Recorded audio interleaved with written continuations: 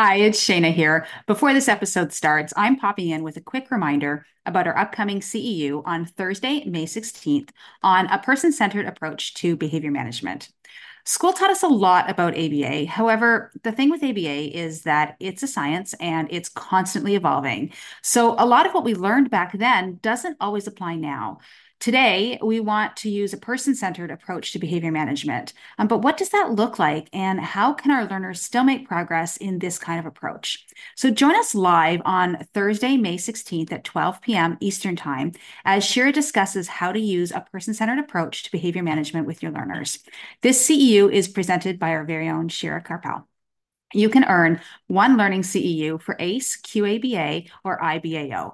Join us live at this event, or to watch the recording asynchronously, go to howtoaba.com/CEU. See you then. Hi, I'm Shira Karpal. And I'm Shayna Gaunt, and we're board certified behavior analysts. At How to ABA, we provide practical resources, community, and support to ABA professionals. In each episode of our podcast, we will be having real conversations with real people, sharing real stories about ABA. We'll share relevant strategies and actionable tips that will make us all better ABA practitioners. It's the ABA content you need that you're not going to learn in a textbook. Hi, everyone. Welcome. We are very excited today to be talking with Chris Collins, who is the Executive Director of Ability to Include. And we had spoken to Chris before, and we are excited to have him back and hear what he's been up to in the field. Welcome, Chris. Hi, Chris. Hey, guys. Good to be back. Good to have you back. I'd love to hear an update. Tell us a little bit about what you do and what you've been doing since we last spoke. Yeah, so I think the last time we spoke, at the time, the organization that I founded then was going by a different name, ABA Suncoast, but at that time it was definitely a side project, and I was collaborating with a behavior therapy clinic and just getting them connected to philanthropic dollars to set up a desensitization clinic for dental appointments and haircut. And so we were able to get them all the equipment to set up that kind of mock. We called it aversive activities of health and wellness. And that was kind of the first time I was like, oh, wow, we can connect the philanthropic community to the ABA community, which is mostly private companies that are, servicing our kids with ABA. And so, with the success of that, I was like, well, let's see what else we can expand this to. And I was able to get some big grants, and now I've taken it full time, and I'm doing social skills groups through team sports. That's my big one right now. The kind of impetus of it was ABA exists in everything. I was coaching soccer while I was an RBT, and it was back then I was like, man, we really should be using some more ABA behavior analytic, strategies on the soccer field and practices, even just how we chain skills and drills. And so it's kind of that thought of like behavior analysis exists everywhere, whether we want it to or not. And so, recognizing it and then building this program around it. And it's been really great working with younger kids, some on the spectrum, some with medical complexities that attend pediatric extended care clinics, and then some inclusion classrooms. So there's some typically developing kids mixed in too. So first of all, congratulations for receiving those grants. That's incredible. And also the social skills programming sounds phenomenal. I was actually just talking to somebody the other day about that and how could we do social skills within basketball. So hearing that you're doing it within soccer and within a few other sports is phenomenal, because having a group of kids with autism who are sitting around staring at each other isn't really social skills. Yeah. What you really need is you need them participating in something, and it's not always about having conversations with each other. It's about, hey, pass me the ball. Let's do this. Let's do that. And having conversation about a common thing that they're doing versus just staring at each other and going, hi, how are you? I'm saying this because I'm following a script. Yeah. And there's so much, there's so many foundational social skills, even with that, like language and conversation that happens, whether it's basketball or soccer, that I think people aren't necessarily aware of. But if I'm going to pass you the basketball or pass my friend, you're orienting your body to face them and look at them. And that right there, that's a foundational skill in conversation, is orient your body to look at them, make eye contact, see if they're looking back at you, and like ready to, get the ball. Yeah. So I know like something like what you're describing is an inclusion is a bit of a buzzword. How would you how would you define inclusion? Is that how you would define your program? What do you think about that? Yeah, I think, there's a lot of, I like that you called it a buzzword because it is. And I think now, just as autism is becoming more of a buzzword, I think the field is getting saturated with that. And so, for better or for worse, the definitions change. And I think, how most people define inclusion is bringing children with special needs into a space typically occupied by typically developing kids, or mixing those two populations together in any space. And my thought when I came up with this program, Early Childhood Recreation, was that I wanted to make a program that could be brought to any type of child with any challenges, whether it's in not even a diagnosis, but maybe, coming from a low income home or going through trauma or going through foster care, that they've missed some developmental milestones. They could benefit from it. Children, as I said, in a pediatric extended care, and they have medical complexities that preclude them from even being in a education setting. They're with one-on-one nurses all day. And then children, with profound autism or any of those populations, but it's the same program. So even though they're getting it sometimes in self-contained, clinics and classrooms, they're all doing the same program. And I think that in and of itself is inclusion and a new way, I think, of looking at it, of bringing the programs and activities that a typically developing child has access to, bringing it to those individuals with special needs. And I think you're right about it just being about the diversity of a skill set is a good way to use inclusion. I work in a kind of similar setting, and I think one of the downsides of the field of ABA is that it's become so specific to autism, whether that's because of the funding or whatever reason. And often you'll find these types of programs only include ABA, only include kids with an autism diagnosis. And then you might take one of those clients with autism and put them in a totally typical setting. And that's like a huge, leap to make. While what you're describing is, let's take kids with different skill sets. Some of them could have, a learning disability, an emotional regulation challenge, a sensory processing disorder. Like for whatever reason, they may not all have the same challenge, but, let's group them in a way that they would enjoy. They would feel like these are their peers, or they would have someone to look up to with different challenges. So if one kid is challenged socially, another kid might be challenged physically, but they could be great peers. So we'll do that very often. And I think then ABA can expand from that narrow definition of like, this is exactly what we service to, let's just give kids what they need and help kids with all challenges in the best setting for them. So yeah, I love that you're doing that. Yeah. And that's actually a great point, I think, of as we expand the definition of inclusion or figure out what it even means in the first place, is so much of ABA, as it's dictated by insurance companies and the main funding sources, is in its nature super exclusionary, because it's like, for many of the services aren't approved solely on skill deficits. It's like skill deficits accompanied by a specific diagnosis. And so it's like, well, where is that then, that you have a couple magical diagnoses that allow you to qualify for a service, but then there's all these other, like I mentioned, if it's a foster family or a child from low income that has skill deficits due to their environment and resources or lack thereof, shouldn't we be assisting them too with services, whether it's social skills or any other behavior analytics service? So how do you get funding for those things? Like you said, if the funding is so narrow. Yeah, well, and that's kind of like, what I've been able to do is by establishing a nonprofit. And I'll say, like, for anyone that's listening that has a private practice, if there's not nonprofit organizations in their community, reach out to me. I'll help you. But just connecting them with philanthropic dollars as a fiscal sponsor, which was essentially what my first grant was. I was, that was money in, money out. I was just a fiscal sponsor for an ABA clinic to get them the equipment and everything they need, and some assessment services paid for. But it's, finding people in the community willing to donate, finding nonprofit grant-making organizations, and then, of course, a middleman that can help you connect with those dollars, because, for those, they'll still be restricted. There's still some scope of, but there's flexibility because you get to make the pitch. It's your proposal. And if they agree to it, then, you can build in that other stuff.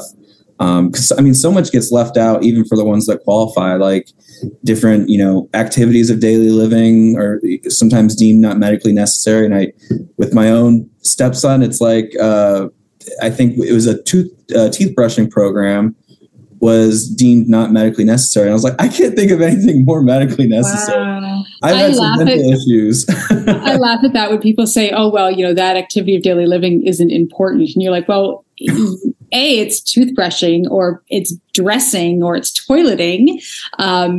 But also it's important if it's not dressing or toothbrushing, say, for instance, it's sweeping the floor. Well, maybe that's important in their life because that's something that they like to do, or a skill that needs to be developed based on the employment they may have or that they like to do. So It's interesting for sure. Yeah. And I really love, the passion that you have. I think it's so important to have people in the field who are in it for the right reasons. It's kind of been taken over by the for-profit world. And I love the, bringing it back to what we're really about. And that's about like helping kids, families be as successful as possible. So I appreciate, everything that you're doing. I think it's really amazing. Tell us a little bit about, where you see the field needing that kind of shift or that support. There's been a lot of changes in our field. There's a lot of things that we could obviously do better. And you're really on the front lines of like making those changes. Yeah, I think, and it's funny you mentioned a lot with ABA, but even I think the fact that the BACB is ran almost exclusively, if not exclusively, by BCBAs. So, where's that additional perspective? There's not, and even if there is, like, there might be a parent on the board, I'm actually not sure, but I had a professor tell me if there's one, there's none, because that's just one token on the board doesn't really give that population a voice. That's just one parent. But that including more parents, including more RBTs that are part of the decision-making process from the top down, and BCABAs too, for that matter. And I think, we talk a lot about inclusion. We talk about inclusion. We talk about diversity. But where is that from the organizations that we belong to? Do they have a collection of diverse voices that are guiding their policies and decision making? And not to be too critical of them. It's hard as you get bigger and bigger in a national or international credentialing organization. You're always going to have speed bumps and obstacles to deal with in your policymaking. But for me, I think with that, and in addition to not just elevating RBT voices, but I think they need to really get a clear picture and direction of where they want those direct service providers to go. And I think, you look at every other discipline, it's a 2-year associate's degree or more. And, I like that there's a low barrier to entry for RBTs because it helps with those people that maybe, don't have the resources to go to school. But at the same time, the disparity between quality RBTs is so vast. And those are the ones that are with the kids the majority of the time. And to not have, beyond not even having a higher entry level, but then fine, leave it like that. But maybe there needs to be more like required, mandatory, compulsory professional development, like there is for you guys to maintain your BCBA status. Why is there not that for you to maintain your RBT status? It's just an annual competency test that you've already done 6 times, 5 times, however long you've been doing it. What I like, though, is that they have the requirement for supervision, right? So when they first started, it was, you become an RBT and you can use those letters, but now it's like, no, you need that supervision by a BCBA or a BCABA. Certain organizations, and they're moving towards this now, is that organizations themselves will say, you need to maintain, 20 hours per year to be at this organization of extracurricular or continuing education. But you're right, it's not a board requirement at this point in time.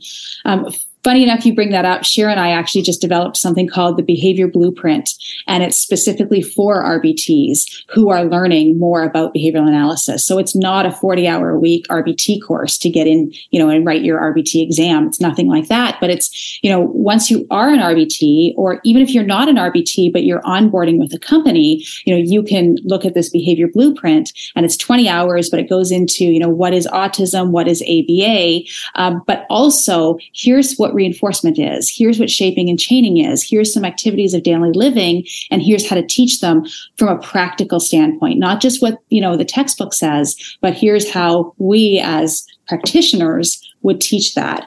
So, we've actually just in its inception right now, and we're, giving it to a lot of BCBAs who have companies who have RBTs who they need not certified, but who they need just more training. So either onboarding new RBTs or, just that professional development. Hey, you've been in RBT for a year, instead of just writing, or doing the competency assessment over again that you've been doing for 6 years.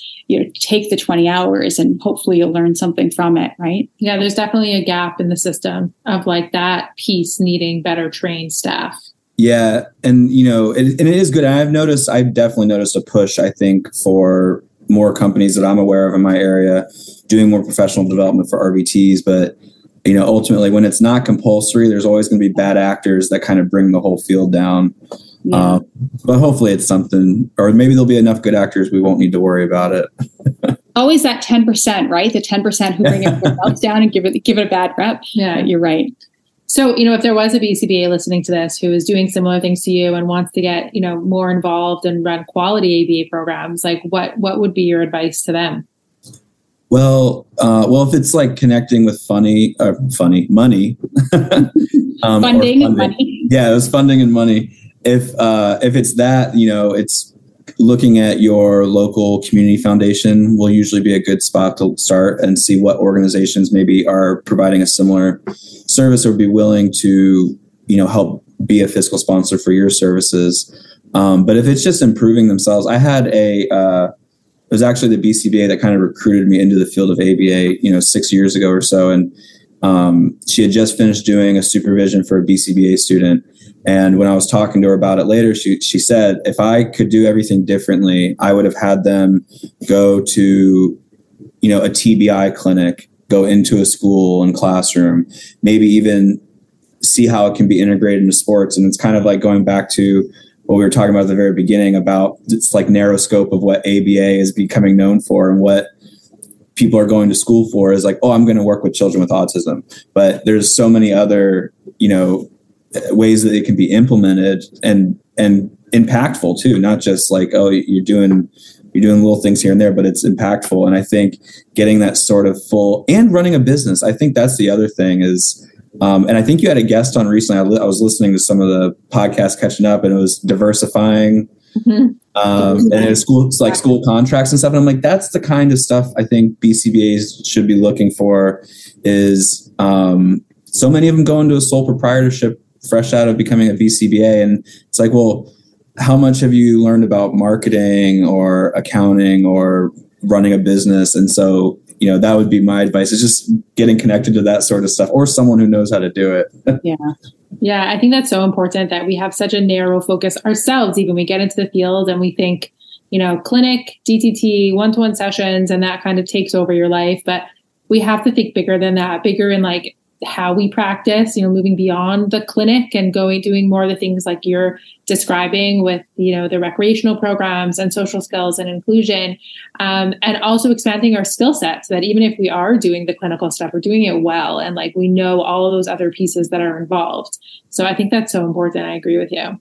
I had a conversation with a parent the other day, actually, and I said, when your child is 20 years old and they're out somewhere, nobody looks across and goes, wow, he knows all his feature function class, It's like, wow, that guy is really put together. He wears deodorant, hygiene skills are great, looks good. It's not about, oh, great. You can name all of the American states, or you've got your FFCs, or you can count to 1,000. It's not about that. It's about everything else, right? Our field is still young. We have a lot of growing up to do, but we're hoping that, people who are passionate will help make that change. Yeah, for sure. Okay, so people can find you at abilitytoinclude.org. Correct. Okay, and you said that you'd be happy for them to reach out to you if questions or things like that. That is like sure. Generous. Thank you. Well, it was so nice to talk to you again. Thank you. Yes, you guys as well. And continue to do what sounds like the amazing work that you're doing and advocating for those kids and those families and the field. I appreciate it. Thanks for joining today's conversation. Wherever you get your podcast, please go and subscribe, rate, and review so others can find out about us too. For more from How to ABA, including free resources and ABA materials, visit our blog at howtoaba.com. And make sure that you're following us on social media for more practical tips and updates.